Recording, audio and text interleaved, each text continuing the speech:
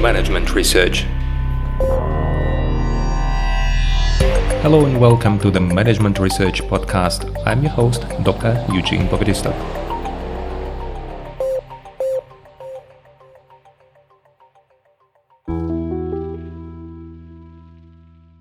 Hello and welcome to the next episode of our podcast. And today we continue talking on a broader topic of organizational capabilities and dynamic capabilities. In particular, we are going to discuss something what we will call the foresight capability. The foresight comes from future studies, a separate stream of research that is aiming towards understanding what kind of futures is going to happen in the future and how we can prepare to cope with them.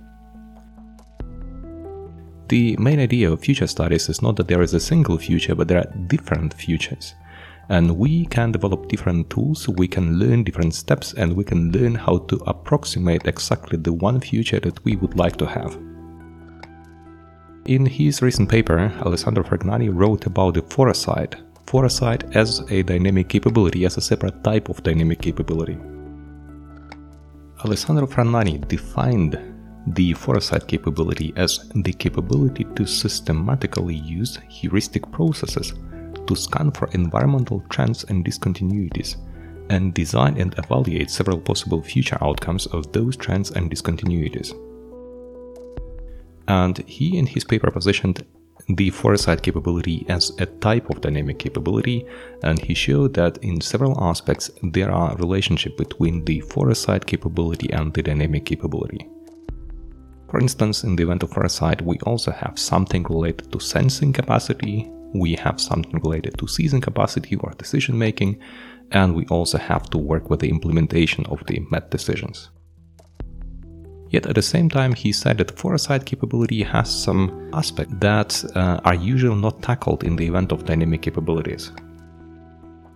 For instance, he said that if we work in the field of dynamic capabilities, then we usually work with the time horizon of 1 to 5 years. And in the event of foresight capability, we work with the time horizon 5 to 50 years. We try to see in a long-term perspective what is going to happen in this world, what kind of futures can develop in this world. And in the event of organizational planning, what we usually have on strategic management level, we talk about the single point estimates, while in the event of foresight capabilities, we talk about the more complex scenarios. And he also said that in the event of strategic management, regular strategic management, and dynamic capabilities, we usually think about the interests of shareholders, while in the event of foresight capabilities, we think about interests of variety of stakeholders and so on. We also use completely different methods for this. In the event of strategic management, we work with mathematical models, decision trees, and contingency planning, and in the event of corporate foresight or foresight capability, we work with scenario planning, roadmaps, Delphi surveys, and so on. And he said that the foresight is a capability because actually it is rooted into a set of activities or routines. And this is close to what we talked about in one of the previous episodes when we tried to define a capability and what distinguishes a capability from, let's say, heuristic or routines.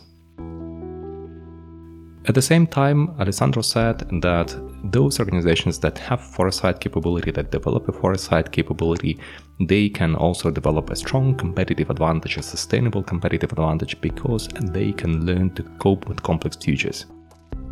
We don't know what kind of future is going to happen. It can be complex, it can be unexpected. We don't even know what exactly will appear or what can the trend be. We can only work with different trends. And can happen that none of these trends appears. But if you develop the foresight capability, then at the end you have probabilistically higher chances to become successful as compared to your competitors on the market. And as you see, the idea of foresight capability is not new, it comes from practice. There is also plenty of research in this field, but usually this research is a kind of separated stream that is isolated and works with a certain number of journals, and usually the foresight capability does not appear in strategic management or organization theory journals. And now, all of a sudden, it appeared in a strong Academy of Management Perspectives journal, and what we see is that this interesting knowledge is being introduced into strategic management and the organizational theory.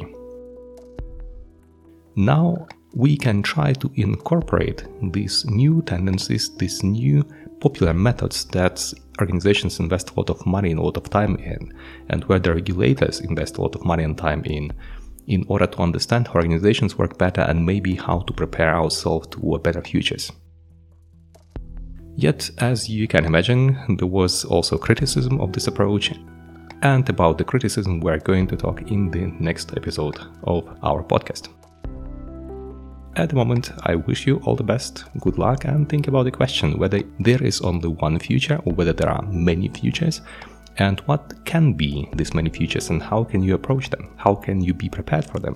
What kind of tools, what kind of methods, what kind of exercises you can do in order to be prepared for them?